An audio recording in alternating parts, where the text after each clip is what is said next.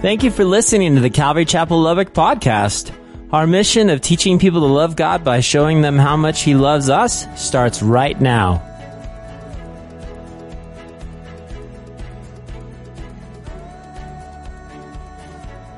Now, church, listen, I know some of you weren't here last week, but remember where we left off. Okay? Last week, we spent our time diving into God's Word. Basically, we were talking about the creation, right? All of creation. And more specifically, last week, we talked about the creation of man.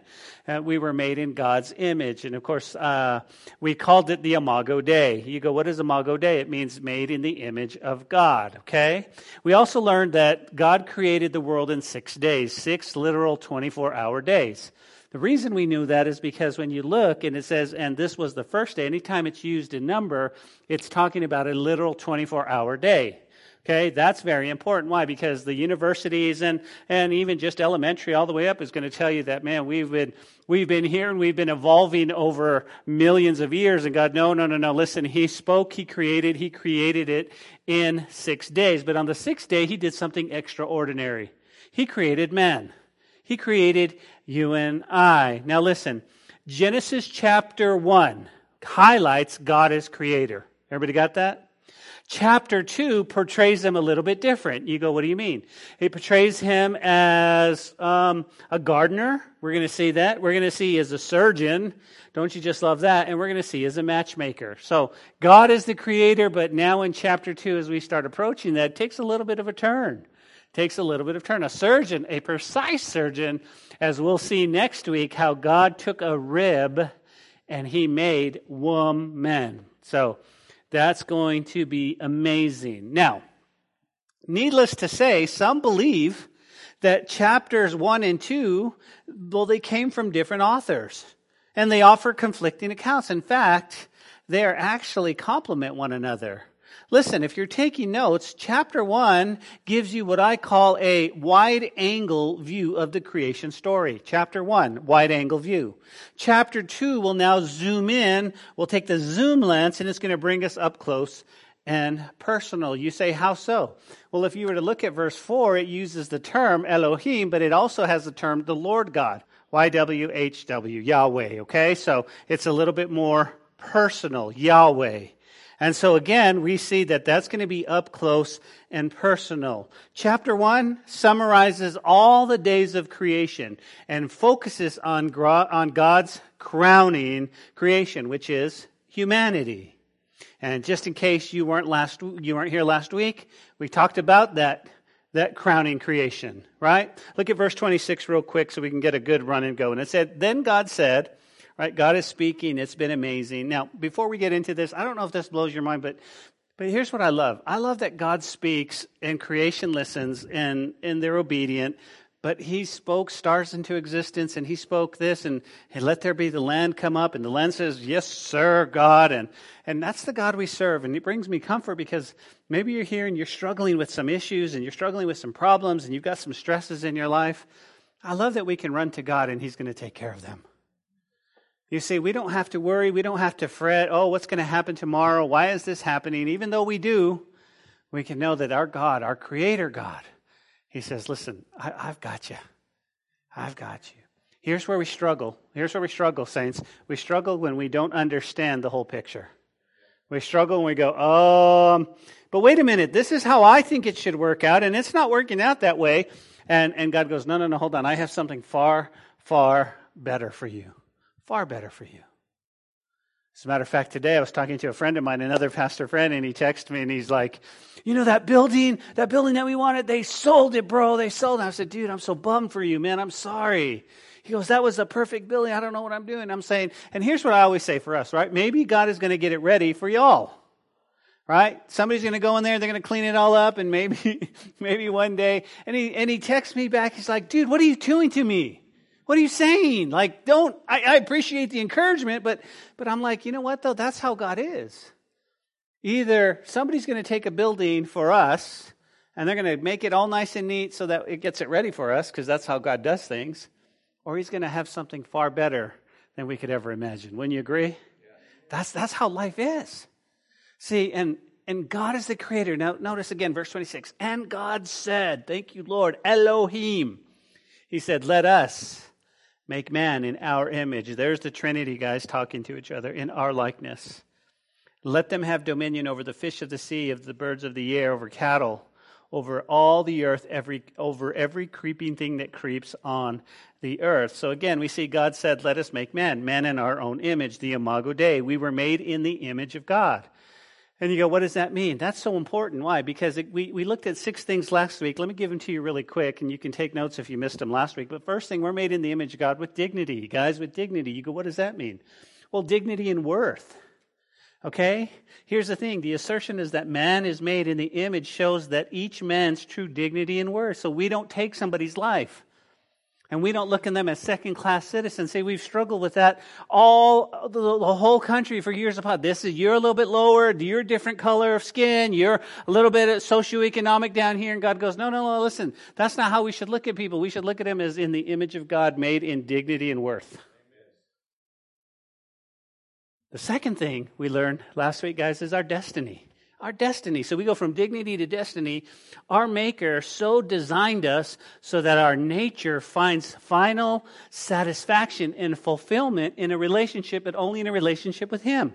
You go, what does that mean? Well, because we're made in the image of God. God has put eternity in our hearts. The problem is we're trying to find satisfaction in everything else. And it isn't until we realize and the scales fall off our eyes and we go, God, it's you. You're the only one that brings satisfaction. We keep trying to find it in everything and everyone and looking for love in all the wrong places. That's exactly what we do until we see that God goes, oh, you're the only one that truly is satisfied.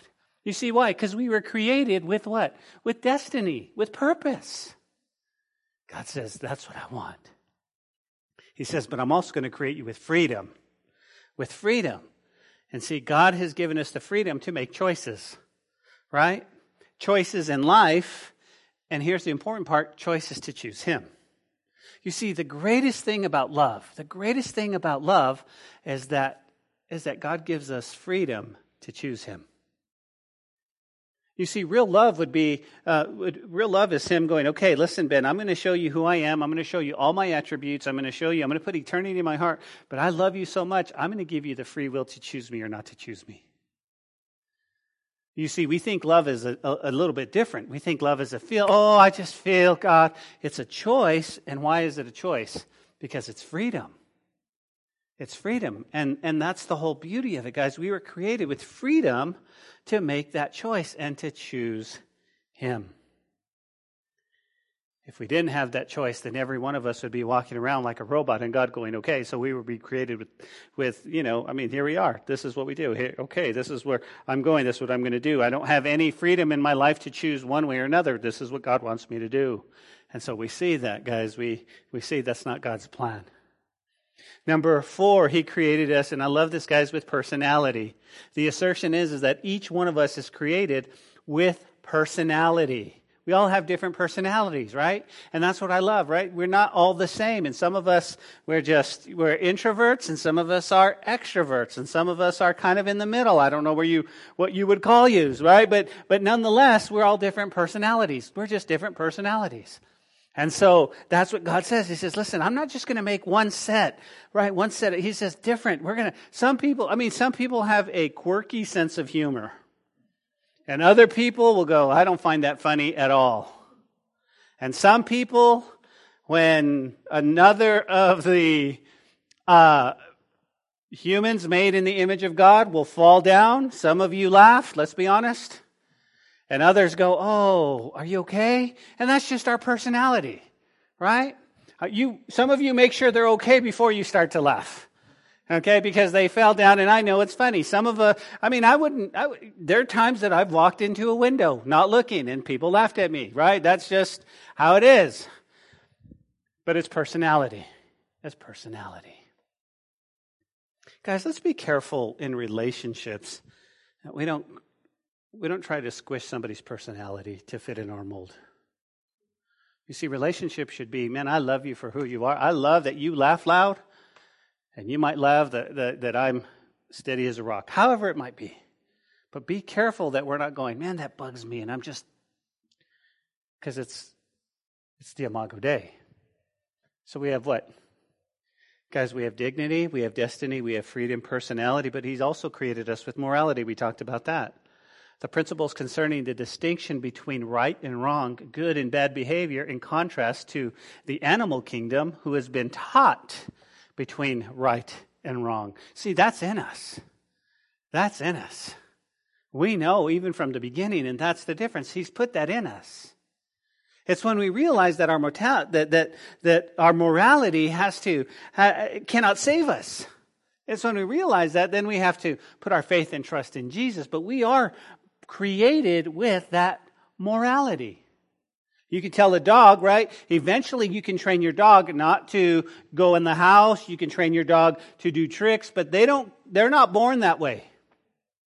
And we are different than the animal kingdom. And of course, the sixth and final sense, we were created with spirituality. We talked about that last week. And this refers to the religious process of reformation, which aims to recover the original shape of man, oriented at the image of God, as exemplified by the founders of the sacred texts and the religions of the world. What do you mean? We're created. Now, we have to be careful with this one, right? Because you'll hear somebody say, I'm spiritual. That does not make you a follower of Christ. Because the demons are also spirits. So you got to be careful, okay? Someone comes and you go, hey, I'm spiritual. No. Are you a devoted follower of Jesus Christ? Because if you are, then as God comes and lives in your heart, what happens? Then you are a spiritual being that's born again. That's what the scripture says. So let's be careful. But He created us to what? He created us to recover our original shape. How so? Adam was created, right? His spirit was alive. He's the only one that was created with his spirit alive. Do you guys see that? It's when he fell that all of a sudden we were born into sin. Adam wasn't created in sin. He was alive and he knew and he walked with God and he felt Him. He's going to be walking in the garden and he's going to see God. He's going to talk to Him. He's going to have fellowship. And you go, Ben, I wish I had that. We do. We miss it because, guys, we miss it because we allow all of the world and everything to just mess us up and to rob us of our fellowship with God. We allow that. And I know that I'm guilty with Him. I allow that, Lord. Why do I allow that? I know You're so good and wonderful and gracious. And come on, Lord. Come on. And the enemy says, no. I want to trip him up. I want to trip her up. I want to get him to doubt. I want to do this. And we forget at times, church, that we're in a spiritual battle. And the enemy wants nothing more than to knock you down and knock you out and trip you up.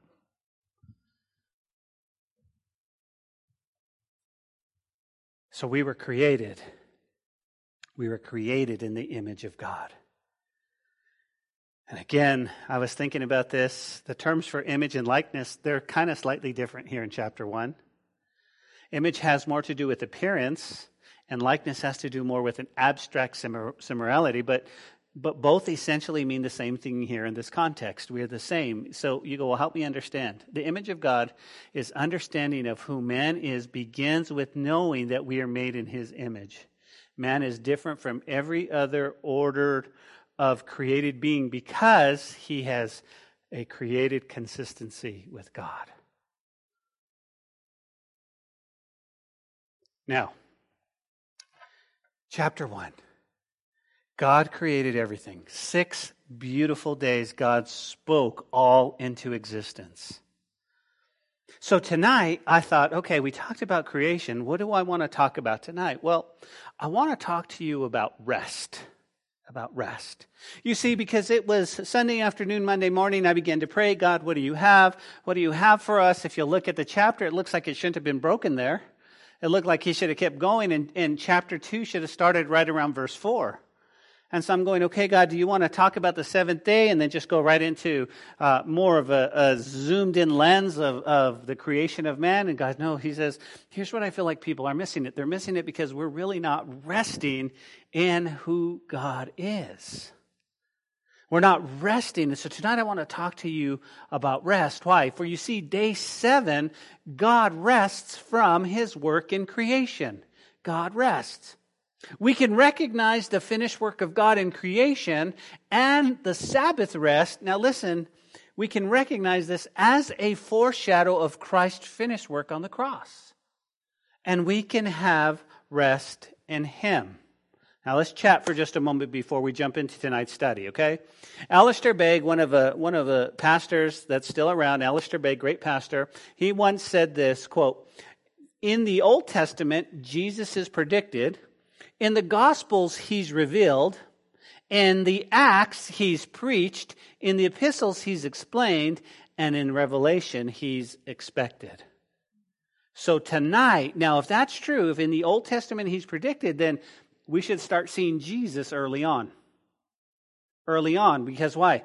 We know that the Old Testament always points to the cross. We know that.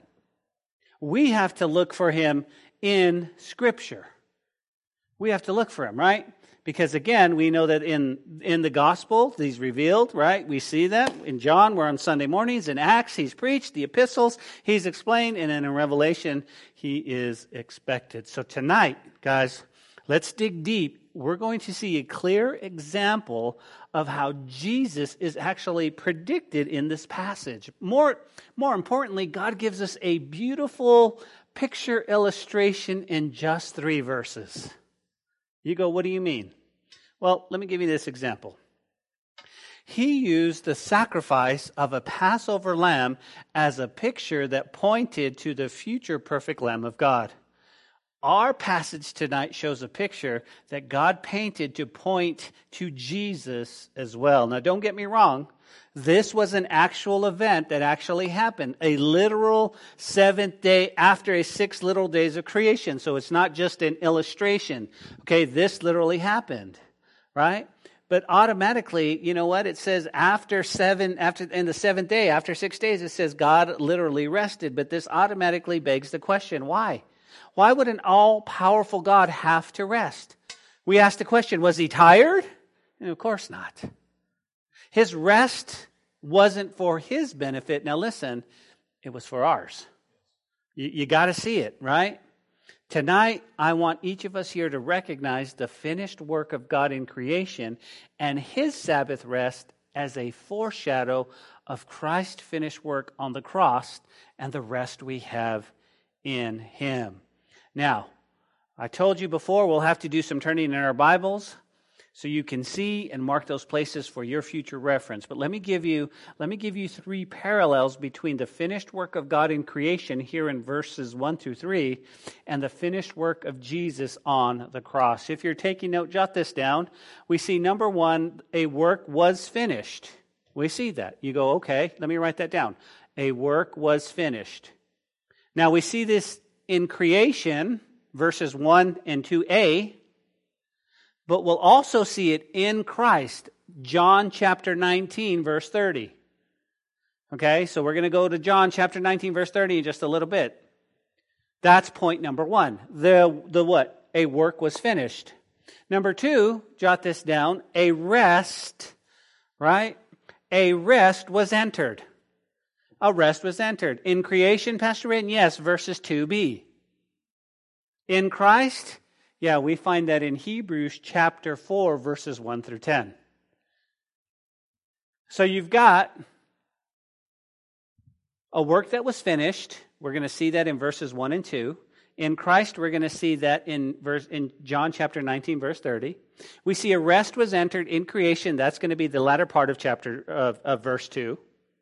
And we're going to see that in Christ, right? Hebrews chapter 4, 1 through 10. And the last parallel, is a blessing promised. In chapter 2, verse 3 of Genesis, we see that in creation, He promises a blessing. And of course, in Christ, we see that found in Revelation 21, 6 and 7. Revelation 21, 6 and 7. Again, just if you're taking note, because I have a tendency to talk fast, we see a work that was finished, a rest that was entered, and a blessing that was pronounced. A blessing that was pronounced. We're going to see it in creation, verses 1, 2, and 3, and then in Christ, John, Hebrews, and Revelation. That's where we pick up our story tonight, church. Genesis chapter 2. Let's look at point number 1. A work was finished. First of all, let's talk about creation. Genesis chapter 2, verse 1 and 2a says, "Thus the heavens and the earth and all the hosts of them were finished. And on the seventh day, God ended his work which he had done." Let me stop right there, because here's what I want you to see. I want you to see that the work was finished in creation. The work was finished. Why is that important? Well, if you're a highlighter or an underliner, go ahead and underline that word. That's very important. Why? Because those who hold to an evolution theory have no choice but to eliminate or ignore or rewrite the first part of this Genesis, especially in our passage tonight. Why? Because God said right here that creation was finished. The word finished in the Hebrew is brought to a completion. God said, listen, this is it. It's all done. It's done. And you go, why is that? Why is that so important? Well, here's why. There are dozens of theories of evolution, each one a little bit different from the others. But the one thing that they all have in common is that they are continually ongoing processes. By nature, processes never end, and they are never finished. So if someone says, hey man, I believe in evolution, you go, well, according to Genesis chapter 2, verse 1, God said it was done. We're not evolving anymore. We're not evolving. You go, wow, that's right. That's right. That's right. The Bible says, guys, and we just looked at it, the heavens and the earth were finished. And look at the words that God used. He uses finished, he says ended, and had made. See, there's no mistake in the fact that this passage teaches us that there were 6 days were accomplished, creation was complete, and that's exactly what this passage clearly teaches. 6 days, creation. So, you go, well, Ben, what does that mean? Well, listen, we're faced with a choice at this point. Either where evolutionary philosophy is true, or God's Word is true. God's Word is true. Now, I believe in the Word of God. God said, it's done. 6 days. Now, He's going to give us a week for a reason. But He says, it's done. It's done. It's finished. When He spoke the stars into existence, we saw the video last week. We saw how amazing and how big. I don't know why God would make a Canis Majoris or even one larger than that. I have no idea, but that's God, and He does. But I'll tell you what it does for me. If God can make a star so big like Canis Majoris, He can handle my little problems. He can handle, guys, the frustrations that I feel. He can handle the inadequacies that I feel on a daily basis. When I run and I put my faith and trust in Him, and when I hold on to Him, and when I talk to Him every single day, and when I walk with Him, and I know, I say, listen, Lord, I don't know how this is all going to work out, but listen, if you're a believer here today, you know that it's going to work out no matter what. For your good. For what God wants to do so that He would be glorified. There are times in our lives, church, where we say, I want God to be glorified. And then He'll take us down a journey in our spiritual walk that we go, no, God, that hurts. Stop. Ow, wait a minute. You're going, stop. Wait. Wait, stop. And God's going, no. Listen, I'm going to be glorified. Trust me. And then when you get to the end result, you're like, oh, that was awesome, God. That was awesome. You're amazing. I never want to go through that again, God, but that was good. That was good. And then God goes, hold on, we got a lot more work to do. We got a lot more work to do. Guys, I believe the Bible. I believe that it says that all of God's creative work was finished after 6 days. Everything that could ever be or could ever be created was finished. Nothing was added anymore. There is nothing we could ever do to add to God's creation. Listen, we can rearrange parts of it and use it, but we can't add to it. And I would contend that we can't take away from it either. Again, note the verse. It says the heavens and the earth. Guys, this is the atmosphere, the heavens, the stars you see out tonight. Created that. He created the earth and everything after. And the Bible says, notice, and the host of them. He created the stars and the galaxy. God created them all. Why is this important? Why is this important, guys? Because this is the foundation of your faith right here. If you believe that, then you'll believe that our Savior came from a virgin. And you'll believe that He died on the cross for your sin. What area of the Bible does the enemy attack more than any? Genesis 1:1. That's the verse he goes to. If he can get us to doubt, like if he can, and so what we do, guys, is we go, okay, well, I'm not really sure on the terminology and the Hebrew and everything. Maybe God created all of this maybe He used evolution. And so it took millions of, and it's like, no, listen, because here's what we start to do. God's word said that it was a literal 24-hour. Now, when you get to heaven, you can ask Him, how does this all play out? But I want to tell you right now, if you start to kind of play around with the Scripture, and you start to maybe, try to insert your theories in what you think it might be, that's how it's going to be for the rest of your walk. You see, when it comes to the essentials of the faith, and you're going to go, well, what does that really mean? And here's what it does. It weakens your walk with God. Because you're going, well, I don't know. I don't. Are you saved? I hope so. I prayed a prayer. I hope so. Guys, think about it. He created the stars. He created galaxies. God did it. All creation was finished. Man was on the earth at this time. And you know what God says? God says, man, it was very good. It was very good. Before, He said, that's good. That's good. And He looked at Mrs. Alice and He said, that's very good. That's very good. That's right? Why? Because my sister's created in the Imago Dei. She's in the image of God. Right? You guys got to catch that. Because that's what God says. Oftentimes we, because of our lifestyle, portray that God is some big bully in the sky waiting to clobber us over the head. I'm sorry, God, I won't step out of line. God's going, I love you. I love you. Are you kidding me?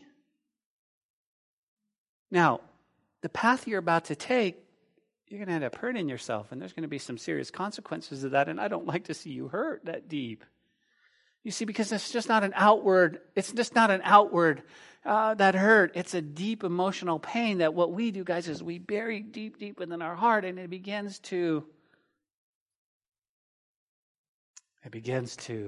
dictate who we are. And sometimes that pain and those emotional things that we bury deep down, it acts like a jail cell, and we're in bondage. We're in bondage. We can't get out, and we don't know how, and that's how we treat people. I saw that today. I saw it today, and it broke my heart. God said it's very, very good. The work is finished. But there's another time in the Bible where we read about the work being finished. Is there not? You go, where is that? Hold your place in Genesis and turn over to John chapter 19. John chapter 19. Now, we're going to get to John chapter 19 pretty soon in our Sunday morning study, but I just want to show you something real quick. John chapter 19. Hold your place because we'll come back to Genesis. We pick it up in verse 28. Now, we know the story. Jesus is on the cross. At this point, I want you to close your eyes for just a moment and imagine the scene. Your Savior, your Messiah, Jesus, has been brutally beaten. Blood is everywhere. Ribbons of His flesh have been pulled out. A crown of thorns has been put on His head. He's been stripped naked, and there He is on a cross. And when you come up to scene, you see him.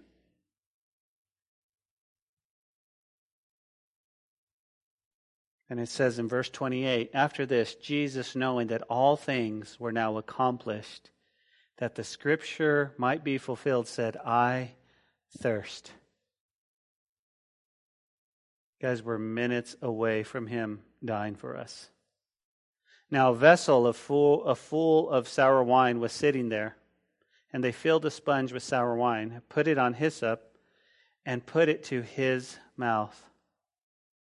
And so when Jesus had received the sour wine, he said, it is finished.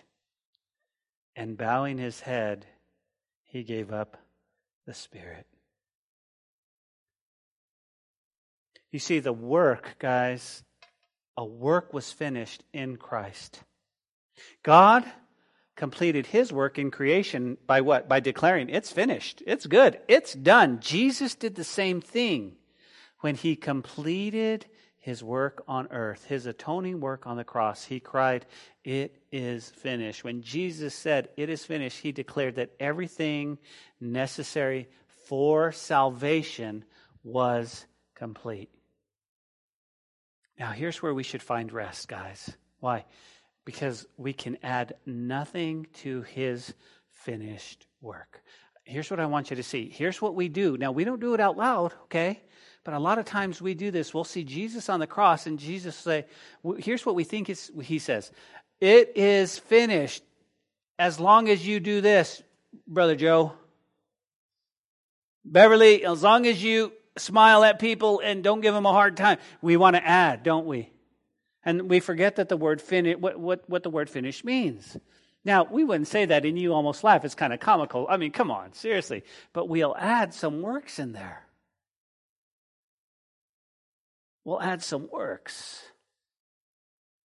And we never find rest. You see, Jesus, guys, is the author and finisher of our salvation. It is his work, his grace, and his love that saves us. Do we get it? Do we understand that? Here's why. If I can get real for just a moment. The devil uses this particular tool to get us to doubt that we're actually saved based upon our works for God. You go, what do you mean? Let me illustrate it. Let me illustrate this point with two dads, okay? One dad is in heaven right now, and the other is still here on earth. One day I was talking to this dad, and I was sitting by his hospital bed.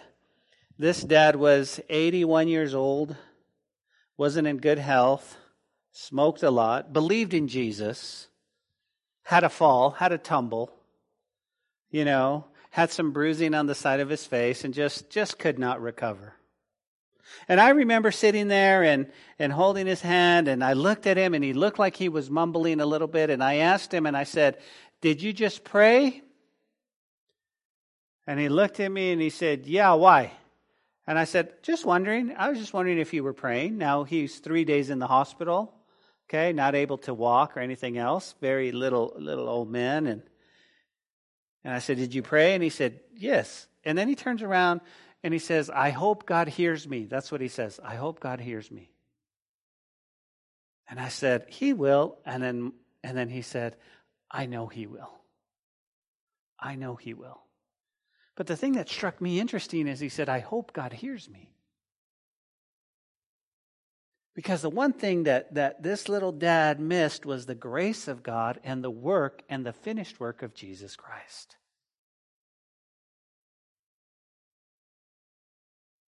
It would be 4 days later that he would meet his Savior face to face.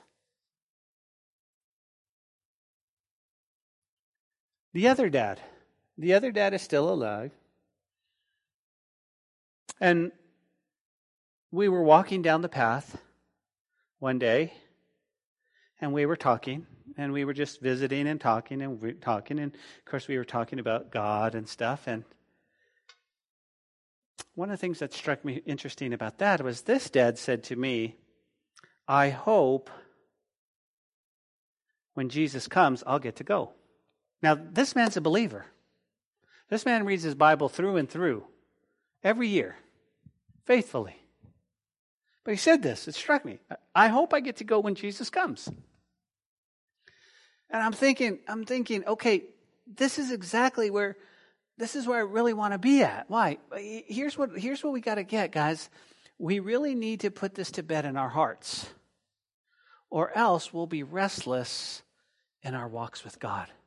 And then we'll begin to serve him for the wrong reasons, and love will not be the motivator, but fear of not being saved. Did you catch that? This is important. Why? Because when we have attitudes and we're a little bit afraid and we go, oh, I'm not sure. I hope God hears me. I hope he hears my prayers, or I hope that, okay, and we're standing on that. I'm thinking, no, here's what's going to happen. We're going to read our Bibles because we're fear of not going with Jesus. We're gonna serve because we go, oh man, I want God to like me. I want to find approval in him, so I'll serve at my church. Or we'll get out our wallets and we'll give money because we want God to go, oh yeah, he really helped my kingdom. And we're missing the point. We're missing the point. The point is that we should do all that stuff because we love God. Not because we feel that we're going to get saved. But the problem is the devil comes, guys, he comes in here and he says, no, listen, see, I'm going to whisper in your ear a little bit. I don't know, are you really saved? Was Jesus on the cross enough? Because if he's not enough, you better do something. Maybe you need to tilt the favor a little bit to your side. And that's why people who are mess-ups and get into trouble and make bad choices all the time, they'll tell you stuff like, I can't go to church. The church will burn down when I get there. I can't do this because I'm a mess up. I've gone from one bad thing to another, bad to another, bad to another. And now you want me to go to church? I don't think so. And when they're missing it, guys, they're missing it. And I want to put it to bed. Why?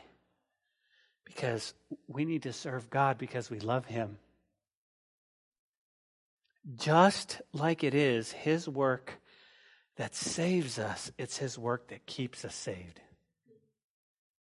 His grace that keeps us saved, and his love that keeps us saved. You guys remember this? Check this out. Jot this down. This is a good verse to memorize. Philippians chapter 1, verse 6 says this, be confident in this very thing, that he which begun a good work in you will perform it until the day of Jesus Christ.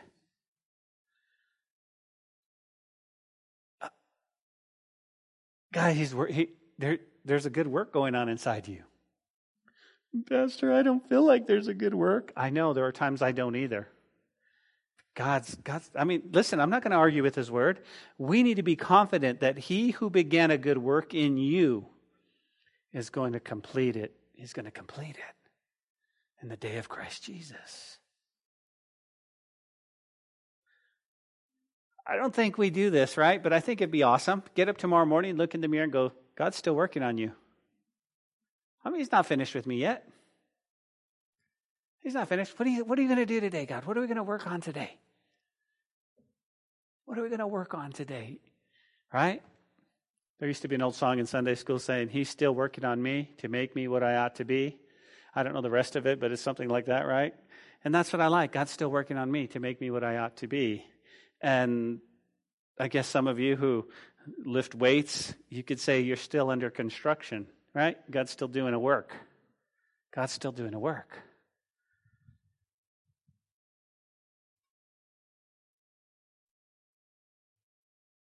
Guys, all because he had already finished the work on the cross. He's finished all the work that's necessary. The work is finished. The finished in creation, and it's finished in Christ. Real quick, do you guys remember Lazarus? Do you remember when Lazarus died? Okay, do you remember? Yeah, we know the story, Pastor. Yeah, 4 days in the tomb, he stinketh. Right? It was the other day, Josh was telling me the story about this guy who, he just stunk in an airplane, and it was just you got to get the story. But anyways, it reminded me of this. But he stunk, right? Now, here's what I love about this. Here's what I love about Lazarus. Lazarus in the tomb was dead. D-E-A-D. Okay? And he didn't do a single thing to help God out, did he? You don't see people getting behind the stone and going, Lazarus, hey, do something. Jesus is about to say, hey, wiggle your toe and we'll let, he didn't say any of that, right? Because he was dead. He was dead. You guys know. You know what it means to be dead. It's dead. And that's a beautiful picture of what God does for us. Why? Because before we're born again, we were dead and we couldn't do anything. So the question, where does that come from? Well, my good looks. Because I'm so good looking, God had to save me. Hey, I come from a long, long family of pastors. God's got to save me. I mean, hello. You see the finished work of Jesus Christ. And here's where you got to, listen, you've got to put that to bed. You got to put that to bed. You got to go, okay, I'm saved because of what Jesus is doing. I'm saved because of the finished work of Christ. You guys remember last September, right? Where all this thing was going crazy and the stars are lined up and Jupiter's going to go here and it freaked people out. I mean, everybody's like, Jesus is coming back. It freaked people out. But the point is that, listen, because of the finished work of Christ, we shouldn't even be worried about that. But people were. Because they feel like their works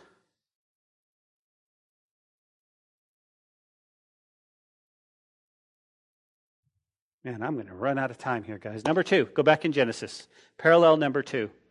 A rest was entered in creation. So there's a rest, okay? Notice what it says in verse 2. On the 7th day, God ended, that's finished, the work which he had done. Amen. Notice verse 2b. He rested on the 7th day from all his work which he had done. A rest was entered in creation. Now, we've already said that God rested on the 7th day for our benefit, not his.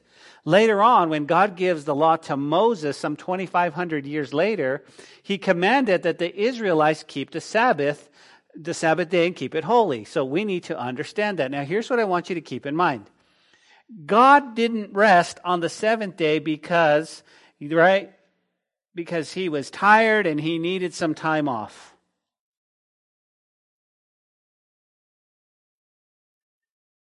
He rested because he had accomplished the work that he set out to do. In other words, here's what it means. Simply, nothing was left out. There were no loose ends. You go, well, what does the word mean? Well, if you have a pencil handy, you can circle because it's the Hebrew word Shabbat. Shabbat. And God Shabbat. So keep this in mind as well. This is interesting. Although God rested on the 7th day, we find nowhere in Scripture that God gave him instructions to do the same. Instead, he saved that command for Israel as part of the law of Moses, something later on. A 7-day week is permanently ingrained in man because of this. And I don't know if you know this, but back in the French Revolution, they had attempted to change the 7-day work week to a 10-day work week. And it never came to anything. Why? Because we are on a 7-day cycle. Why? Because God is on a 7-day cycle. We see it right here. So why did God set aside a day of rest? Why would he say, He set aside to provide a day of rest and reflection for the Israelites. On that day, they were told to rest in reflection of all the wonderful works of God. They were to rest in the fact that God had delivered them out of the bondage of Egypt. We know that. They were to rest in the fact that he had saved them from Pharaoh. They were to rest in the fact that he delivered them from their enemies. And so we see that God rested, and he says now, 2,500 years later, Israel, do this. The problem is, before we jump into Christ, is that we have a whole bunch of people going, okay, we still need to keep the Sabbath. And they built a religion around it. The issue is, guys, think about this. It wasn't made, right? God didn't say that so we would be in bondage to that. He said, I want you to rest and reflect on who I am. And so God moved from the picture of rest in Genesis, right, to the promise of rest through the prophets. And he says, and you're going to find rest in Christ. And so we find rest in Christ. Where do we find this? The chapters, Hebrews chapter 4, verses 1 through 10. Originally, I had printed this out in the New King James Version, but I like the way the New Living Translation says it a little bit better. So you might have a New King James. Listen to it in the New Living Translation. This is the promised rest in Christ. Verse 1 says, God's promise of entering his rest still stands. So we ought to tremble with fear that some of you might fail to experience it. For this good news that God has prepared this rest has been announced to us just as it was to them. But it did them no good because they didn't share their faith with those who listened to God. Verse 3. For only we who believe can enter his rest. For as others, God said, in my anger I took an oath. They will never enter my place of rest, even though this rest has been ready since he made the world. We know it ready because of the place in the Scriptures where it mentions the seventh day. On the seventh day, God rested from all his works. Now, again, remember, he's referencing back. Hebrews is now referencing back to what we're just reading. But in the other passage, God says, they will never enter my place of rest. So God's rest is there for people to enter, but those who first heard the good news failed to enter because they disobeyed God. So God sent another time for entering his rest, and that time is today. God announced this through David much later in the words already quoted. Today, when you hear his voice, don't harden your hearts.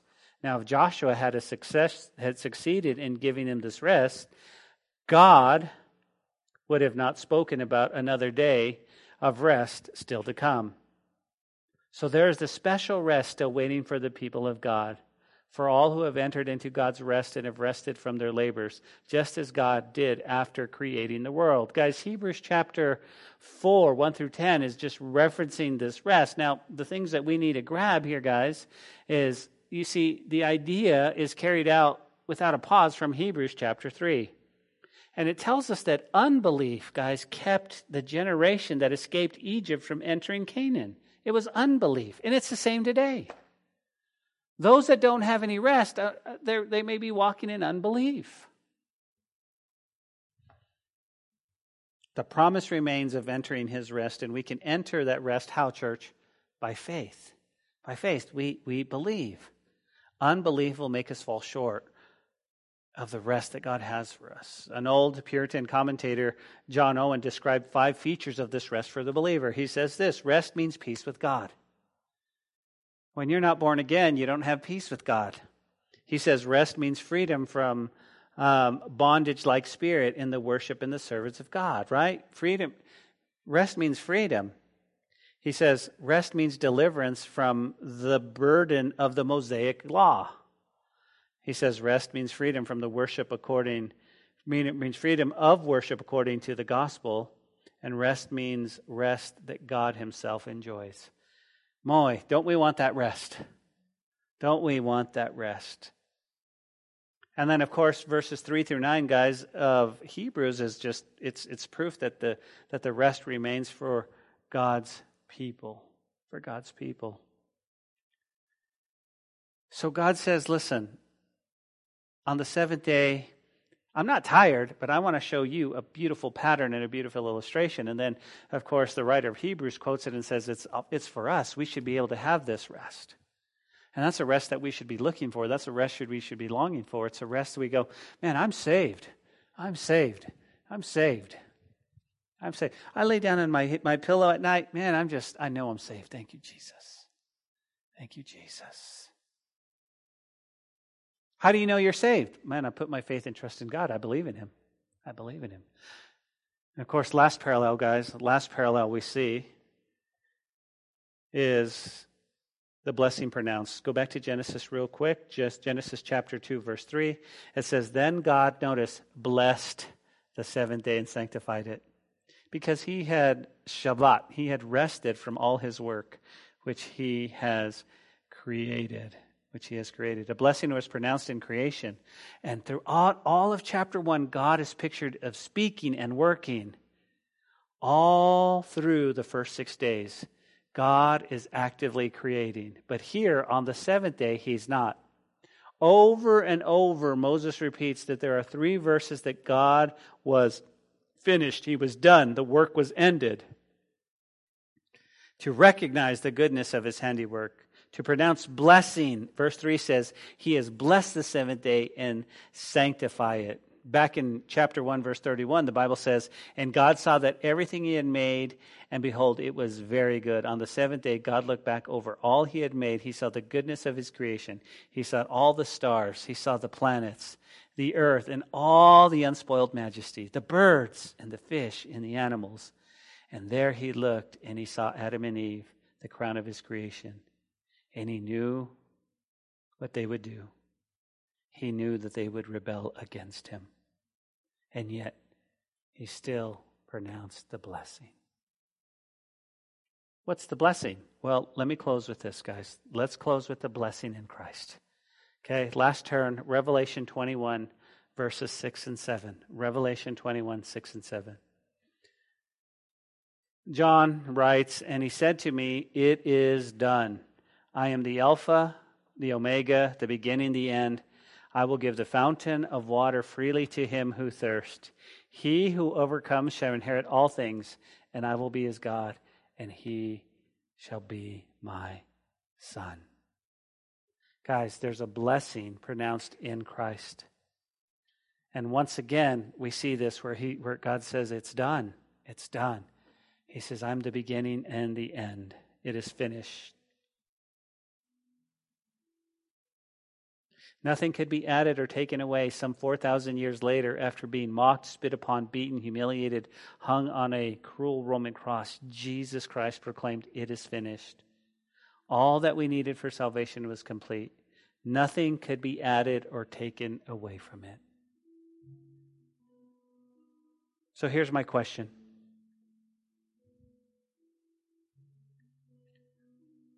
Do you have that rest in Christ? Is there a striving in your spirit? When an invitation is given, is it, I don't know, I hope so. Man, I pray that God hears me. I don't know. I just don't know. Or do you know if someone were to go to you and say, hey, by what right do you get to go to heaven? By what rights do you have? And you are able to say, I have no rights, but by the blood of Jesus Christ, he's my Savior. If that's in your heart, then you have that rest. The rest is just added bonus. Why? The works that you do, the money that you give, the serving that you do, that's based out of a love relationship. But the rest should be, that's finished. That's finished. Here's why it's so important, guys. Our job, Scott was talking to me about this last week, our job really is to see people saved. Really, nothing else matters. We could train them to be very good Christians, but if they're not saved, it means nothing.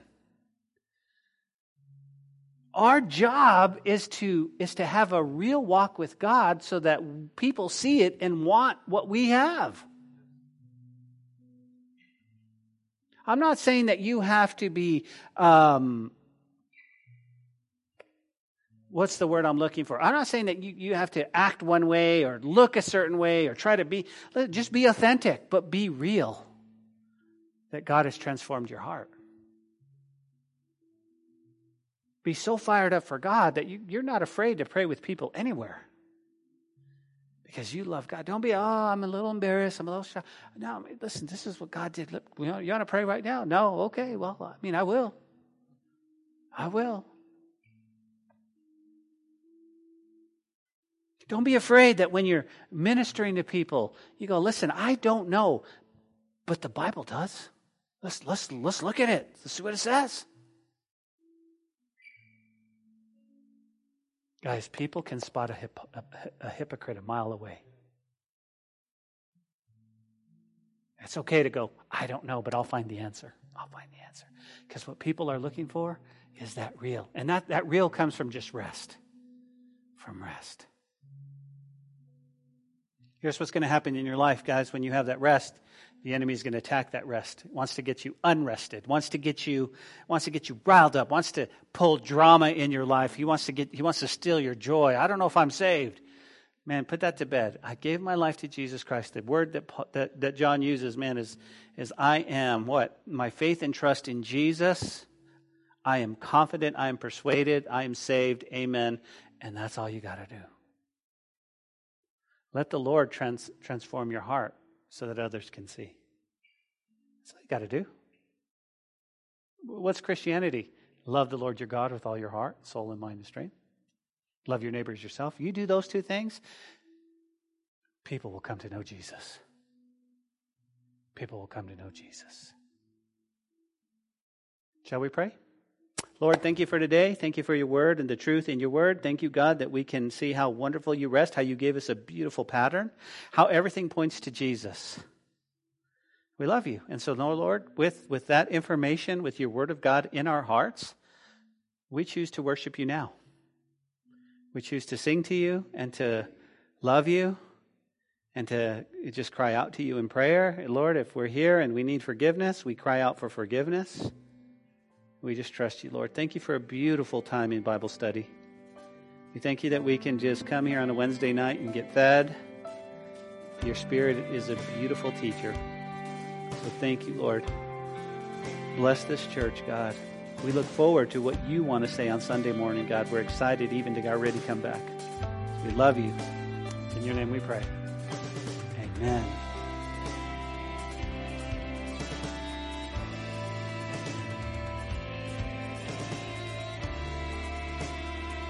Hey, this is Pastor Josh. I hope this message has encouraged you in your walk with Jesus. If it has, we would love to hear your story of how it has impacted you, or especially if you responded to the invitation to receive Jesus into your heart as your Lord and Savior. To get in touch or to receive more information, please contact us by phone at 806-799-2227 or send an email to calvarylubbock@hotmail.com. Again, that phone number is 806-799-2227. Also, if you want to partner with us financially to take the gospel to West Texas and the world, please click on the donate button on calvarychapellubbock.org. Thanks for listening to the podcast. May God richly bless you.